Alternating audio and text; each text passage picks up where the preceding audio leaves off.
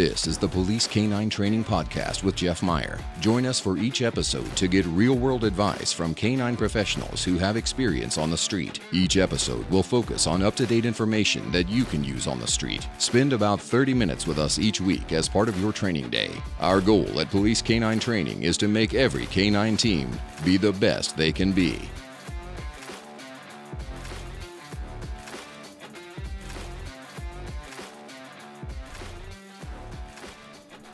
Welcome to the Police Canine Training Podcast. I'm your host, Jeff Meyer.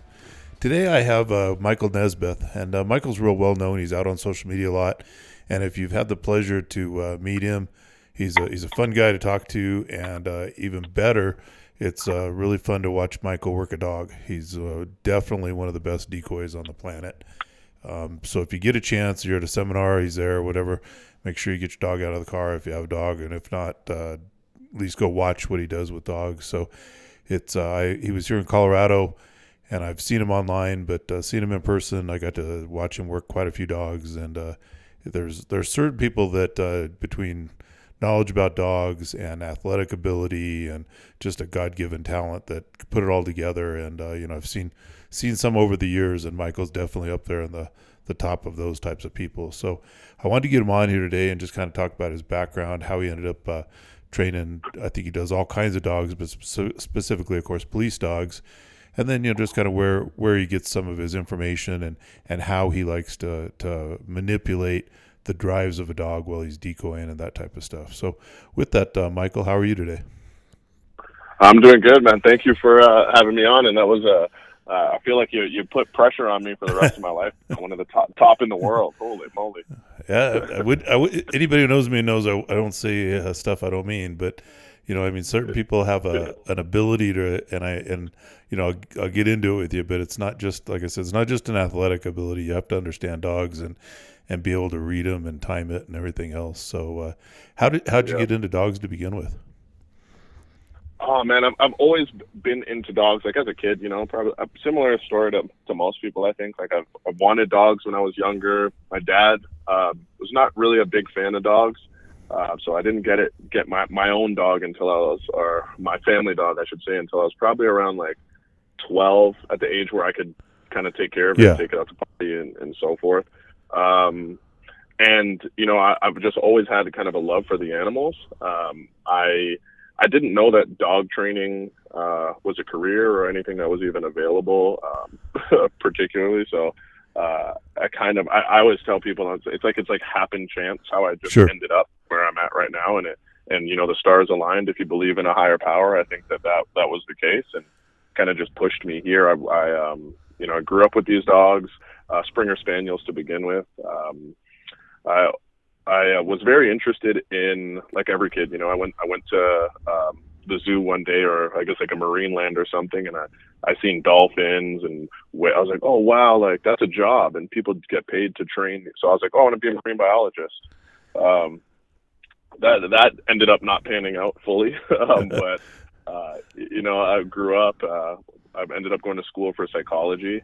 I thought that, that was something that I wanted to kind of get into. I graduated a couple of degrees in this like social science field. Sure. I went into counseling. All the while I was kind of doing dogs as a hobby on the side, working as like a training decoy for like a French ring club. And then, push came to shove. I realized, about a year into counseling that this was not for me, and came home one day and told my wife that, hey, I was going to train dogs for a living. So I'm sure she was very excited about that. Oh yeah, she was pumped. It was to be honest with you, it was about only a day that she was like, "What the hell are you thinking?" And then she jumped right on board. So that's good. Helped. That's good. Now, did you grow up? I know you're in Canada now. Did you grow up in Canada? Yeah, I grew up in Canada. I moved to Florida in 2006. And I lived in Florida for probably, I want to say, about 8 to 9 years, and then I moved back up. I'm in Canada now.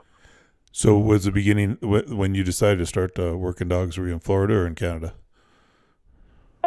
Actually, like decoying, putting on a bite suit, that was in Florida. Okay.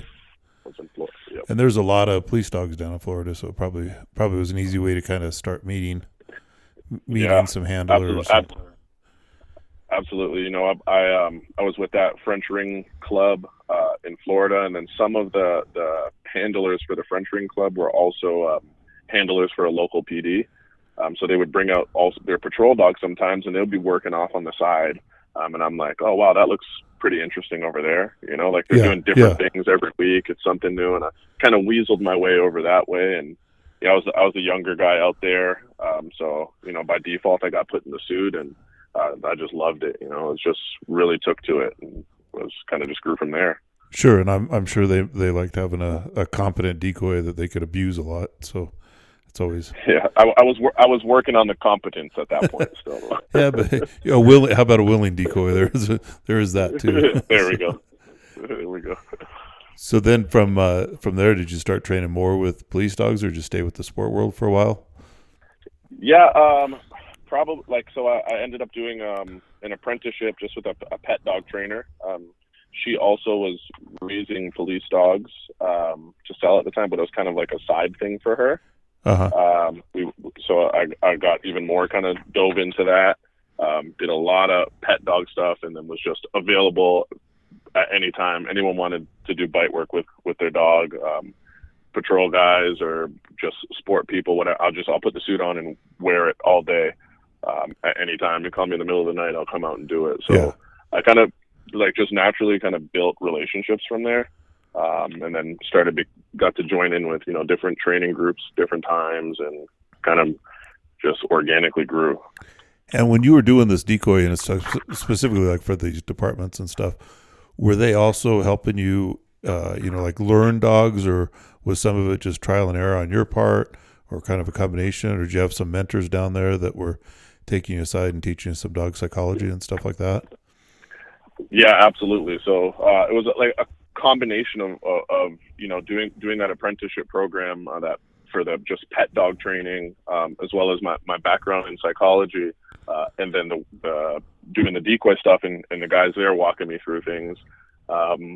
Me getting to see, like, hold on, like there's a lot of similarities no matter what the discipline is that we're teaching dog. Behavior is behavior. Sure. So kind of being able to draw those parallels, it really helped kind of up my decoy game, if you would say, because I was like, oh, this is, teaching a sit or teaching a dog how to out or how to regrip on a bite. It's kind of, they follow the same principles, Sure. And at that point, and even today, I have an opinion too. I'll tell you mine after I ask you the question, but do you think it's harder or easier to train a police dog over just somebody's pet that they bring into the place to teach basic obedience? Yeah, I think that it's hard to say exactly. I would say overall it's probably harder to train some of these pet dogs because some of them lack in like motivation. Yeah. Some of them, it's like, hey, I want my dog to learn how to sit and down, but the dog is also afraid of its shadow. Yeah. So, like, we have to, I make jokes with the police handlers all the time. I'm like, hey, you guys have gotten like Ferraris from selection, and then you're just like, need to drive fast. Yeah. Well, they know how to do it, but training a pet dog sometime is like taking a 1988 Toyota Camry and trying to put it on the racetrack. Yeah, and that was where I was going with that, is that I find it harder. Like, I don't do pet dog training, but of course I have, played with dogs a little bit. But I think that those dogs to me are harder. I think genetically we've a lot of the police dogs, they're selectively bred for their trainability. So we get a dog that already has a willingness to do our desire. And then, so if you get a pet dog that is just a puppy mill dog that has no good genetics to it at all, and you're trying to do something with it. But I think Absolutely. that overall, I always tell handlers, you want to be a good police dog trainer, then find a few pets and train some pets on the side here and there. And it definitely, I don't think it hurts your police dog training ability when you can, train some inbred Cocker Spaniel to do something. So. Yep, not at all, man. I agree with you 100%. I say it all the time. I'm like, hey, training, you could just go get, help your friends with 5 of their pet dogs and it's going to make you a better handler. It'll actually make you a better decoy. It'll just make you understand behavior so much better with so much more clarity. I agree. So now, how many years have you been basically a full-time dog trainer? I want to say around 12 years now. And I've been just doing dog training. So that's a lot of dogs, though, that, if that you're doing it full-time, you're seeing dogs all the time. Have you changed a lot of what you do from 12 years ago to today? Your any big changes that you've made? Yeah, I think I've changed a lot in that I've been able to add tools. I tell people all the time, like, none of the things that I do are techniques or things that I've created. Sure. Like it's all things that I've taken this piece from there and another piece from where I would say I changed it in being able to have more tools in the toolbox. Yep. To reach for. I think that since very early on, 12 years ago when I started, I didn't know, too much. Yeah. And I still don't know it all. But being able to say, okay, I kind of filter information that I get through, hey, does this theoretically make sense? And if it does, I'm like, well, this is a great tool. Maybe I won't use this technique for the next 100 dogs that I work, but there may be a dog that I want to, but it has to kind of fit through like just the theoretical approach. It has to make sense. And then, so I think definitely just adopting more and more tools. Exactly. So you're always looking you're always learning, and you're always looking for new techniques just to, like you say, store in your toolbox. Absolutely. It's like the seminars that I get to do, I'm grateful and blessed I get to go out and do these seminars and travel the world. But I kind of feel like it's a bit of a ripoff because I also get to go to these seminars, help the teams that I'm working with, but they also help me develop. Like, I'm like, oh, wow, that's a really good idea. I didn't think of that. Oh, yeah. I should take that and I can do it at the next one. So yeah, absolutely. Cool. I feel the same way every time I teach a class. I always leave there with some idea or knowledge or something I didn't have before. And I feel fortunate. Absolutely. I think those of us, that has been around for a long time, either you start out that way, which I think I always have had that open mind, or some people have to be closed mind for a while and then they have an epiphany that, hey, there's a lot of easier ways to do things. But I definitely think always being open-minded and learning the new techniques is important. And I see a lot more of that. I don't see the closed-mindedness that I saw 25 and 30 years ago about there's only one way to do it. It seems like most people are, between all the social media and these podcasts or whatever training venues, I think people understand that there's a lot of ways to do things. Yeah. I feel that's the blessing and the curse of social media and the internet, is before people had to really, you had to push yourself and just go and meet these people. You were trapped by your geography. But now we have social media. I could look at a trainer in Australia's work. There's really good stuff that comes with that, but of course there's also the negatives, but sure. It is what it is. Yeah. I think in the end, there's probably more good than bad on it for sure. Absolutely. So I guess one of the things I'd like to maybe hone in on today is, obviously you every day you're working with dogs, and you have a lot of different dogs you're working with. In the seminars you do, they're pretty large seminars. You'll have 50 teams there with Canines United. I know you do several of those a year. So I'm not going out on a limb to say in every calendar year you're going to have the ability to personally work a couple hundred different police dogs. Yeah. Now, when you get to do that, and I think of it like when I do my e-collar classes and stuff like that, I get to see a lot of dogs like that, and there's always some kind of commonalities in each class I do. And the classes I do are smaller than yours. I do 8 to 10 at a time, but there's always kind of a common theme. And I imagine when there's 50 dogs there's still a lot of things that you see, whether you're doing the first class of the year or the last class of the year, that you're seeing with these teams and stuff. What are some of those things that are so common that you see that you can kind of outline, and maybe if they don't have the opportunity to come to like one of your seminars, say if it's release work or whatever the problem is, what are some things guys can work on? So I guess first off, what do you see as common themes? Yeah. So I think that there's a few common problems, regardless of where we go and where we do these seminars. One of the biggest things that I think is, I call it like a proactive dog versus a reactive dog. Yep. A lot of the dogs they sit and wait for the decoy or the suspect to kind of do the dance for them before they're ready to activate, before they're ready to make the decision. And so switching the mindset of that animal. Like, I want the dog to be the one that takes action first, and then that activates the decoy's behavior. I think that there's a lot of fallout that can come from it being the other way around. Do you think that's more of a genetic thing or a trained behavior? In my opinion, I think it's mainly a trained behavior. And a lot of times that training is done before the handlers even receive the dog. We see videos online. I've bought plenty of dogs from Europe where the dogs are on a back tie as puppies, and someone comes out and starts cracking a whip and then running around and trying to they're taking action, and then that's making the dog react. But I think naturally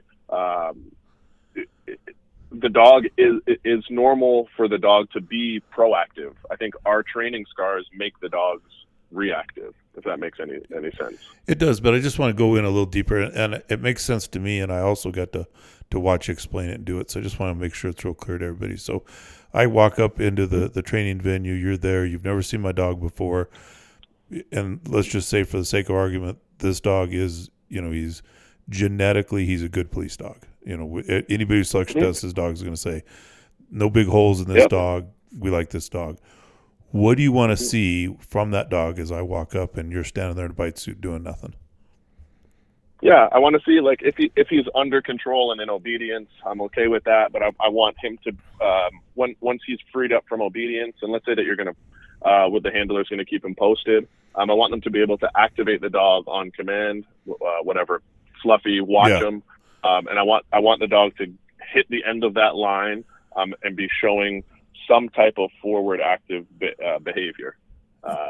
What happens is sometimes it gets disguised, and we think the dogs are actually doing that because the decoy helps the dog, right? Like, exactly. You walk in and they say, "Hey, Fluffy, watch him," and Fluffy stands there looking crazy, and then the decoy flinches or the decoy cracks a whip, and then he starts barking. I don't want that. Like, it's very small and very nuanced, but I think it pays dividends in the future for those dogs if they really understand that they're responsible for making things happen. Well, I think so too, and I think like taking that same concept, like when I do a selection test, that's one of the things I'll do is almost everybody does a stakeout test, but it's amazing, and I'm sure you do the same thing, is that a lot of these dogs have either usually a trained in timer to them that when you make some hard eye contact, that after a few seconds or whatever, they're expecting you to flinch, and then they'll start reacting. But even if I'll stare at them for a while, and even if they react a little bit and I don't move and I keep staring at them, I want them to show me that they're going to pick a fight. And it's pretty amazing just that you can stand there with no equipment and stare at a dog and see, kind of see them work through all their timers that they've built into them through training. And absolutely. And I think that's somewhat what you do at the beginning too, isn't it? You kind of wait them out a little bit. Yep, absolutely. And I even push it in, not further, but it's different. Like, we're also wearing the biggest bite cue to them ever. Like, I have a big visible bite suit on, So if they're struggling to be proactive in those moments when they know it smells like bite work, it looks like bite work, all of these things are the same, and they're struggling to be the one to basically throw the first punch, then there's some work that needs to be done. Then there's some things that we need to clarify for the dog, because if they struggle like that, we run into fallout when it becomes, a real world deployment. Yeah. So when you see that, and you see a dog that just is, I wouldn't say disinterested, but certainly not interested in picking the fight, if you will, what do you start doing with those types of dogs? And I know you see them a lot. Yeah. So first things first, like you said, I like that you led with the caveat, like, hey, if the dog is the right dog for the job, and it just maybe has some training scars, right?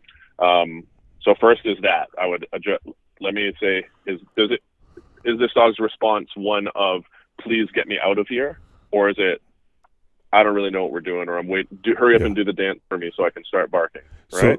So let's stop right there real quick though, so we don't get too far ahead. And I see it too. It's really difficult when you're in a new city, handler you don't know, people you don't know, and someone brings up a dog that, unfortunately for them, and through no fault of their own, they were given a dog, because it's usually not an experienced trainer or anything, brand new handler usually, that somehow got a dog that really shouldn't be there. And it's evident to experienced people very, very quickly. What do you do at that point? And I'm talking about a dog that at that point, you haven't cracked the whip, you haven't done anything, and just you standing there. Maybe they're alert for a second, and then we'll see them. They just start getting soft, in their eye contact, their body will, and they'll put their ears back, they'll start looking around, even tuck their tail. But even if they don't tuck their tail, once they start looking around, like, where can I go instead of being here? To me, usually that's like, all right, genetically this dog's not ready. Where do you go from? What do you do then? I mean, because you can't really just tell a handler your dog sucks, next dog. So we gotta try to work with these teams. So what do you do on those? Yeah. So to be honest with you, particularly in the seminar kind of venue, and how we do, there's a bunch of people sitting around. I try and have a candid conversation, usually in private with the handler. I mean, just say, hey, this is what's going on. This is what my opinion is on the dog. I could be wrong, but this is what my opinion is. I try to not make it personal. It's it's not a personal thing about you. And I let them know we've ran into times where, through evaluation, there have been dogs that this, has come to be, this isn't the dog for what we think it should be doing, And a lot of the times, actually, when we have those conversations, most of the handlers know that. Like they've either had experiences on the road, or maybe they can't put their finger on it and say exactly what's going on, but they kind of have a feeling. It's very rare that the handler's been like, no way, this dog is an absolute specimen and he's perfect in every. So I try and have those conversations, and then I hate to just come into town for a week, and then say, hey, this dog is no good. Exactly. Get a new one and leave. So I try and give guys actionable things. The first thing to me, if the dog doesn't have it, he doesn't have it. So I'll try my best to say, hey, how can we go about? Who do we need to talk to? Do we need to bring some admins in? Do we need to? Do you want me to write a letter? We can get some other opinions. Like how can we try and work this out for you? That's the first step. After that, if push comes to shove, sometimes there's budgetary constraints or whatever it may be. I'm just frank with the handler, and I say, hey, just if things get really bad for you and this dog, or for you in a deployment, don't count on the dog to do what the other dogs are going to do. And luckily, I imagine that those extreme cases where you just know right off that this dog isn't it, luckily you probably don't. I mean, most of the dogs that, at least in my experience, most of them need some additional training, but not that many that are just, absolute, not ready for the job ever. Exactly. We're talking about outliers. Those outliers. There are some that it's as simple as like the dogs need to be more familiar with this picture. They need to realize that, hey, they're responsible for taking action. Right. The way that I deal with that is I just say, okay, if you're not going to activate and you're not going to basically alert the decoy into activating or into reacting, just go back to the car. And we slowly drag them back out to the car. And at that point, as the handler starts leaving with the dog, I'll get the decoy. I tell the decoy, like, hey, make fun of the dog's mom. Like, we really kind of frustrate him, tick them off, and then put them up, and then work some more dogs, bring them back out again. And usually after one or two of those, they get the game. And they're like, oh, okay. Yeah, let's go. So luckily, like I said, the outliers are the really bad dogs. And then, of course, there's some super, super strong dogs that are really nice, but most of them kind of fall in the middle. So when we're talking about the middle dogs, what is it that you see that is also common, whether it's control or some type of common training mistake that bleeds through a lot? Is there some of those things that you see? Yeah, I think the next most obvious one to me would be probably verbal outs or dealing with verbal outs. Sure. Verbal outs, control work. It changes based off of geography and where you're at, but usually it's probably a verbal out or some type of control in the context of bite work. Sure. Yeah. And that's just some of these dogs just don't have a verbal out at all. Yeah, some or they do, but it's really muddy. It's not super clear. Yeah. Some of them don't have it, or some of them have a verbal out, but it comes with like really high extreme levels of conflict between the handler and the dog, and so in that context, I just all around, I think that would probably, those would be the top two. That Sure. Proactive dog, reactive decoy, and then outs, and all encompassing kind of just control in bite work. And here's the good news if somebody's listening to this, and I think you and I have really never had a conversation before, but I think we're going to be on the same page, is that if you're having these issues, they're not that hard to fix, and it really doesn't take that long. It's just, like you had mentioned earlier, changing the picture of the dog. And what I see a lot, especially if you're talking verbal outs, is the dog is on the bite, and the handler either moves or starts to say something.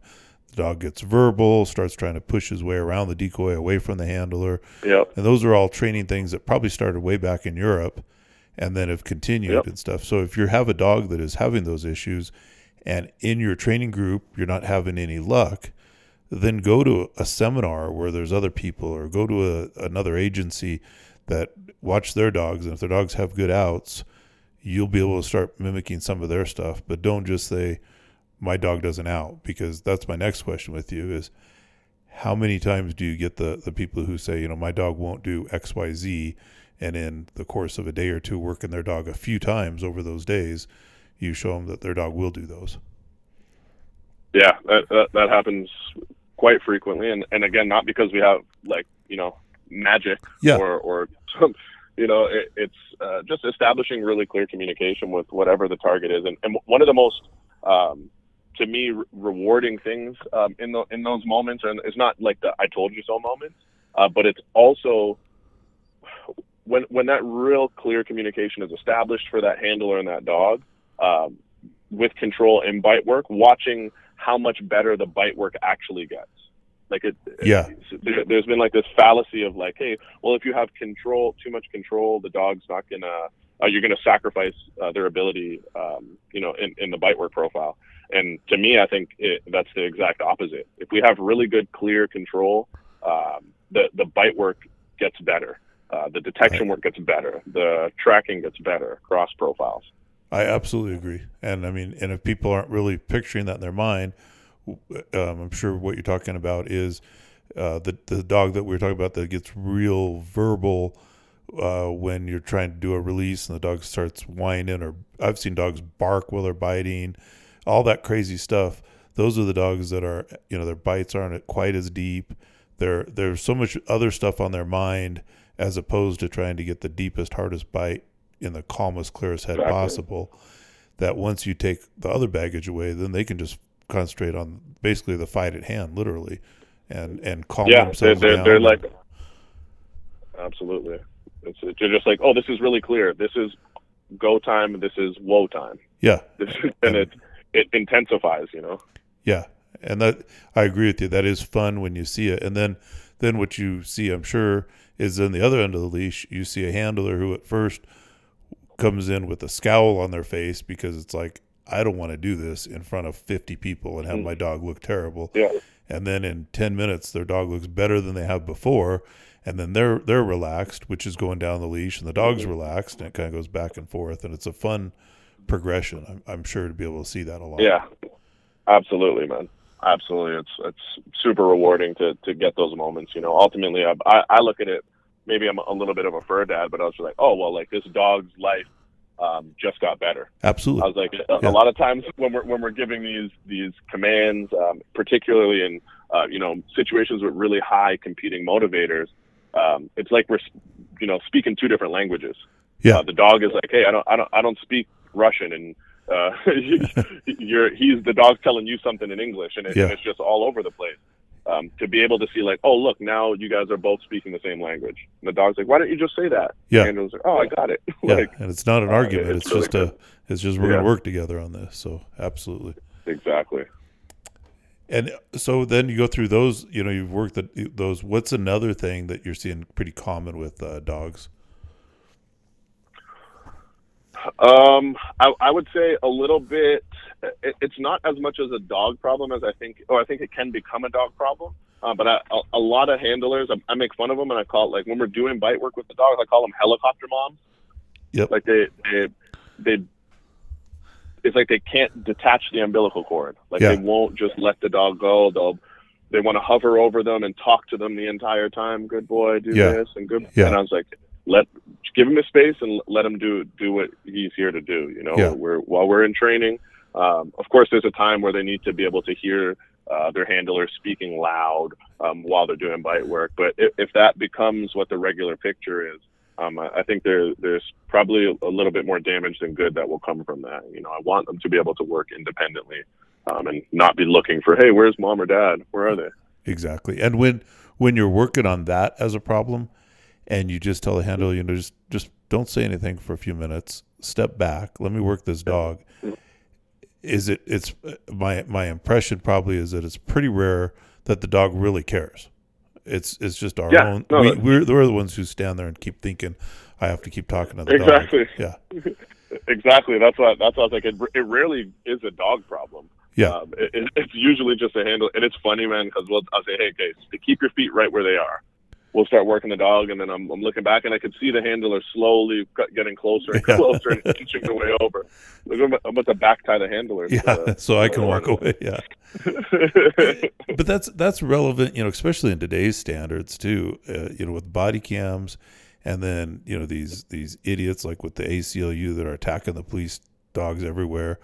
We don't need to have body cameras of a handler whose dog's doing everything right, standing over him saying, "Good boy, good boy, good boy," because people don't want to hear that. It just doesn't look good. So it's a good training thing. So if you try that tonight in your training group,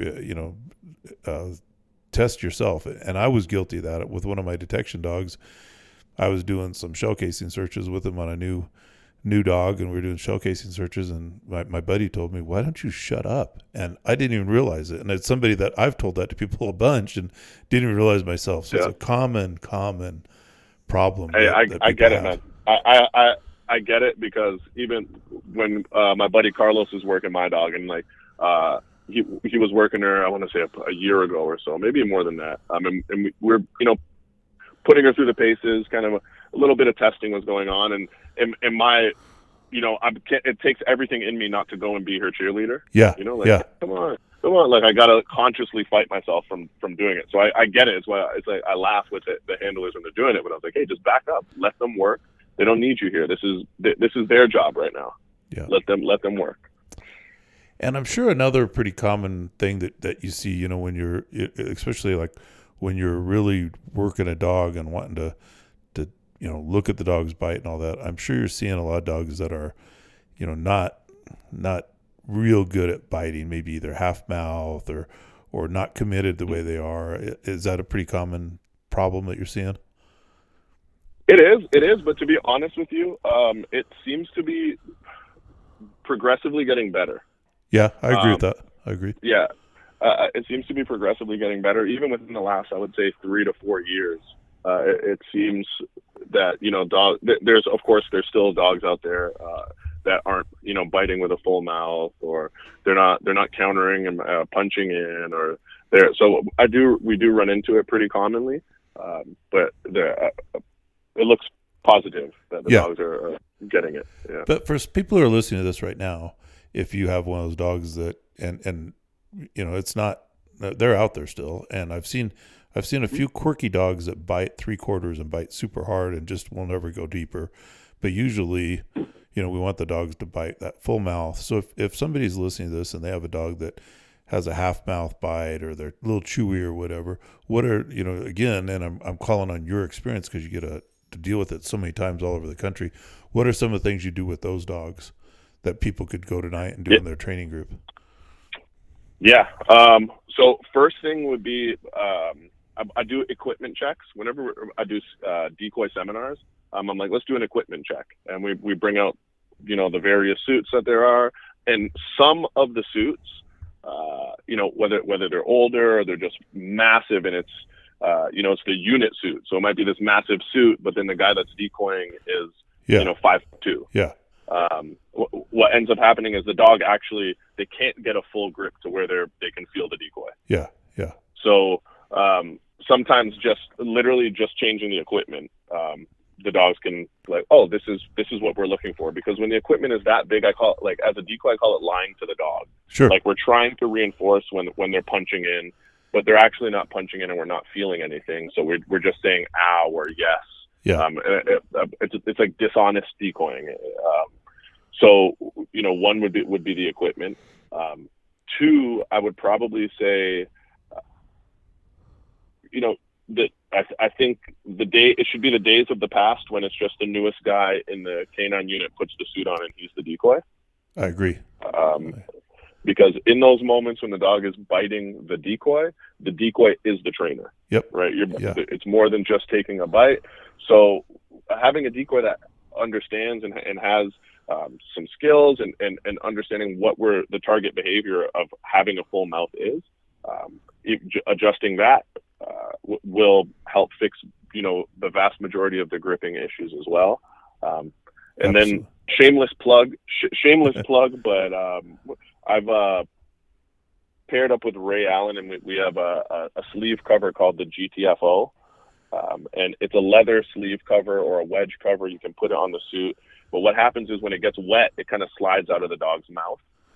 So it encourages them to bite down harder. And as we slide it out of their mouth, they don't want to lose it. So they then decide to punch in and counter again. So we can use that to get some of like those mechanical reps in for the dog. Yeah. And try to make it almost reflexive. Yeah. So those are probably the three things that I would adjust that I think could really help.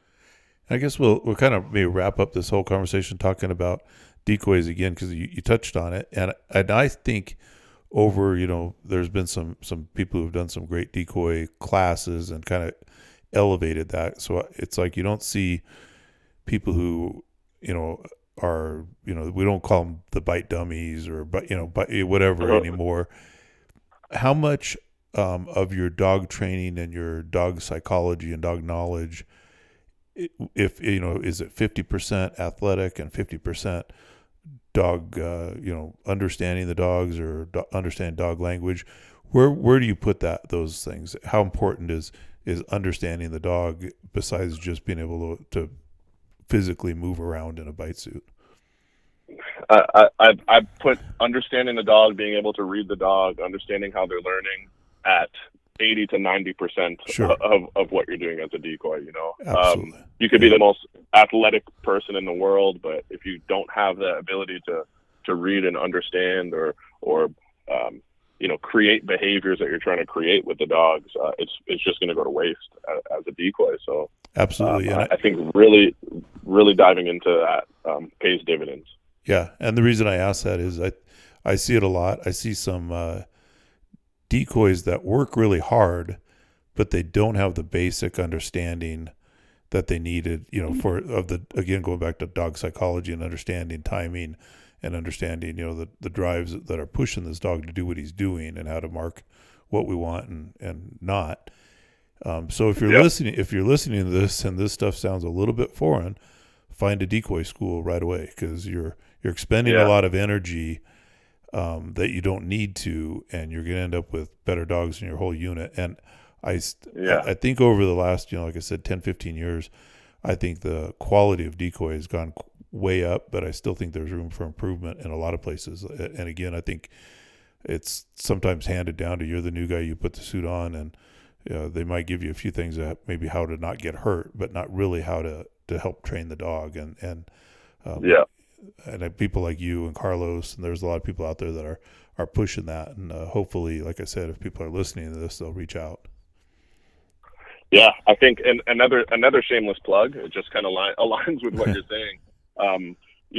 There are these budgetary constraints, and traveling and doing that can be hard. I recommend, first and foremost, getting out to as many workshops or seminars or courses as you can get to as a decoy. But we also, on my website, we just last month launched a police canine decoy specific course. So it'll kind of run you through some of just the fundamentals of being a police canine decoy. And it's more affordable than heading out and going to do a course. It doesn't replace it by any means. I think that you absolutely need to have that kind of learning, but I think it can work complementary too. Absolutely. So, I mean, if you're maybe in a smaller agency and you have those budgetary constraints, do an online course, do something, and then maybe you can hook up with one of the larger agencies near you that maybe they've been to some decoy schools, and you can trade ideas and start getting at it. But that's just something common. It's kind of what my soapbox thing is, that it benefits the whole industry when the decoys are all better. And believe it or not, you've probably seen it too, but not too long ago, I was at an agency and none of the handlers, not one, had ever put in a bite suit on. And they had a few people who were trying to come into the unit. They'd throw them in the bite suit. The handlers were actually kind of scared to put a bite suit on. I was like, and not surprisingly, the quality of the dog teams was not very good. And it was like, you guys are missing, the very basic part of your unit and understanding this. So it's more important than some people, give it credit for. No, absolutely. And that last point of advice in that I would give is like, hey, if there's someone at your agency or in your unit that is into decoying, hey, maybe if there are budgetary constraints, all the handlers throw in a couple of extra dollars and send them to go do these decoy courses. Like, if they're into it, they're going to be even better at it. Like, if they're just doing it because they have to do it, it is what it is. But you want the guy or the gal that is like, hey, I'm into this decoying. Yeah. That's a great idea. I mean, help them out a little bit. Go to Walmart and ask for a donation. Do something, but help them out. And it'll improve everybody. And then usually once somebody starts decoying a little bit better, then just that peer pressure will put it on a lot of other people to start paying a little more attention. Yep. So, well, I think this is all great information. I have no doubt this is going to generate some questions and stuff. So if it's good with you, we'll take some questions. We'll get, you can email me any questions you have, and we'll get you back on the show, and we'll kind of go over some of the questions that we get from this podcast, if that's good with you. Yeah, absolutely, man. I'd love to come back on, and just, again, big thanks to you for having me on, man. I don't take it lightly. Well, I appreciate that. Yeah. How do people get a hold of you, Michael? You can, grassrootscanine.com. It's probably the easiest way. We have contact forms on there. I'm on social media, Instagram, canine_Mike, or just my direct email is michael@grassrootscanine.com. And all those will have some information about some of your seminars and where people can maybe find you closer than going to Canada, absolutely. Right? So absolutely. Canada in the winter. Are you a hockey fan? I'm not. I think I'm the only Canadian that's not. Well, that's all right. I was going to give you a hard time about the Toronto team there, but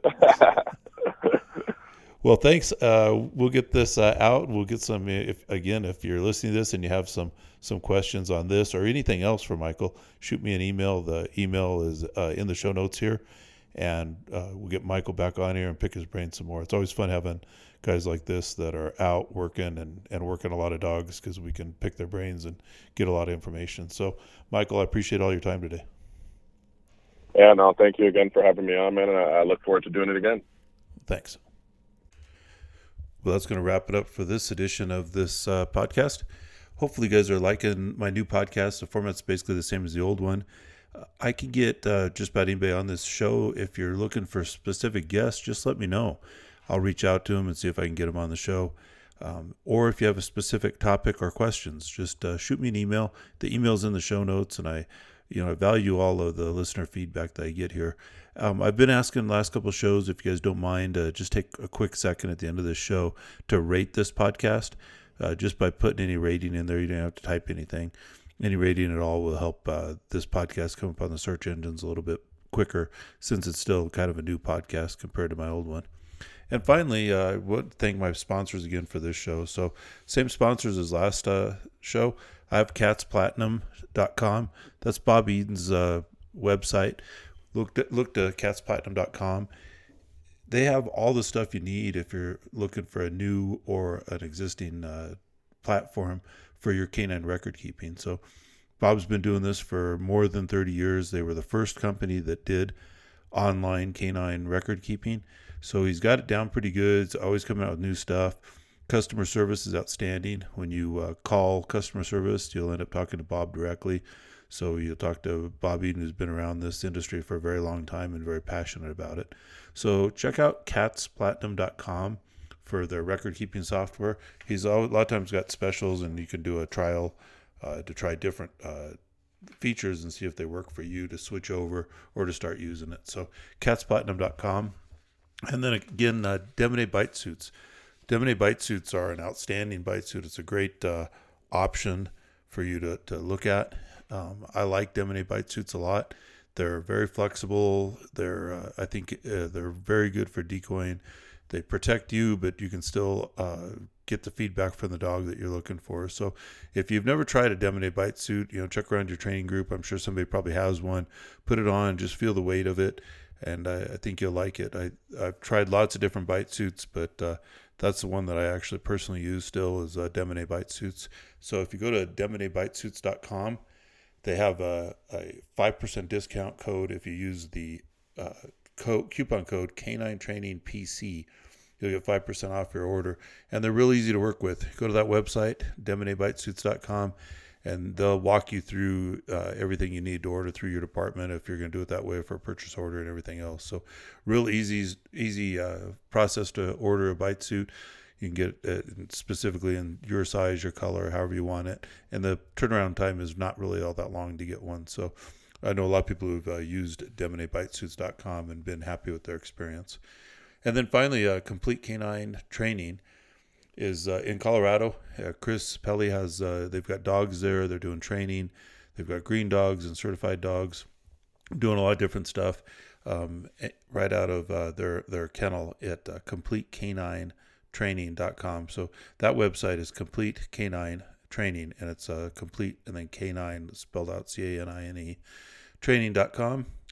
Go to that website and you can check out all the stuff that's going on at Complete Canine Training. They have dogs and courses, and they're setting up seminars and all kinds of stuff. So check out CompleteCanineTraining.com. And again, I thank these sponsors. They're making this show possible. So be safe out there, and I look forward to any comments or feedback you have on this. Thank you.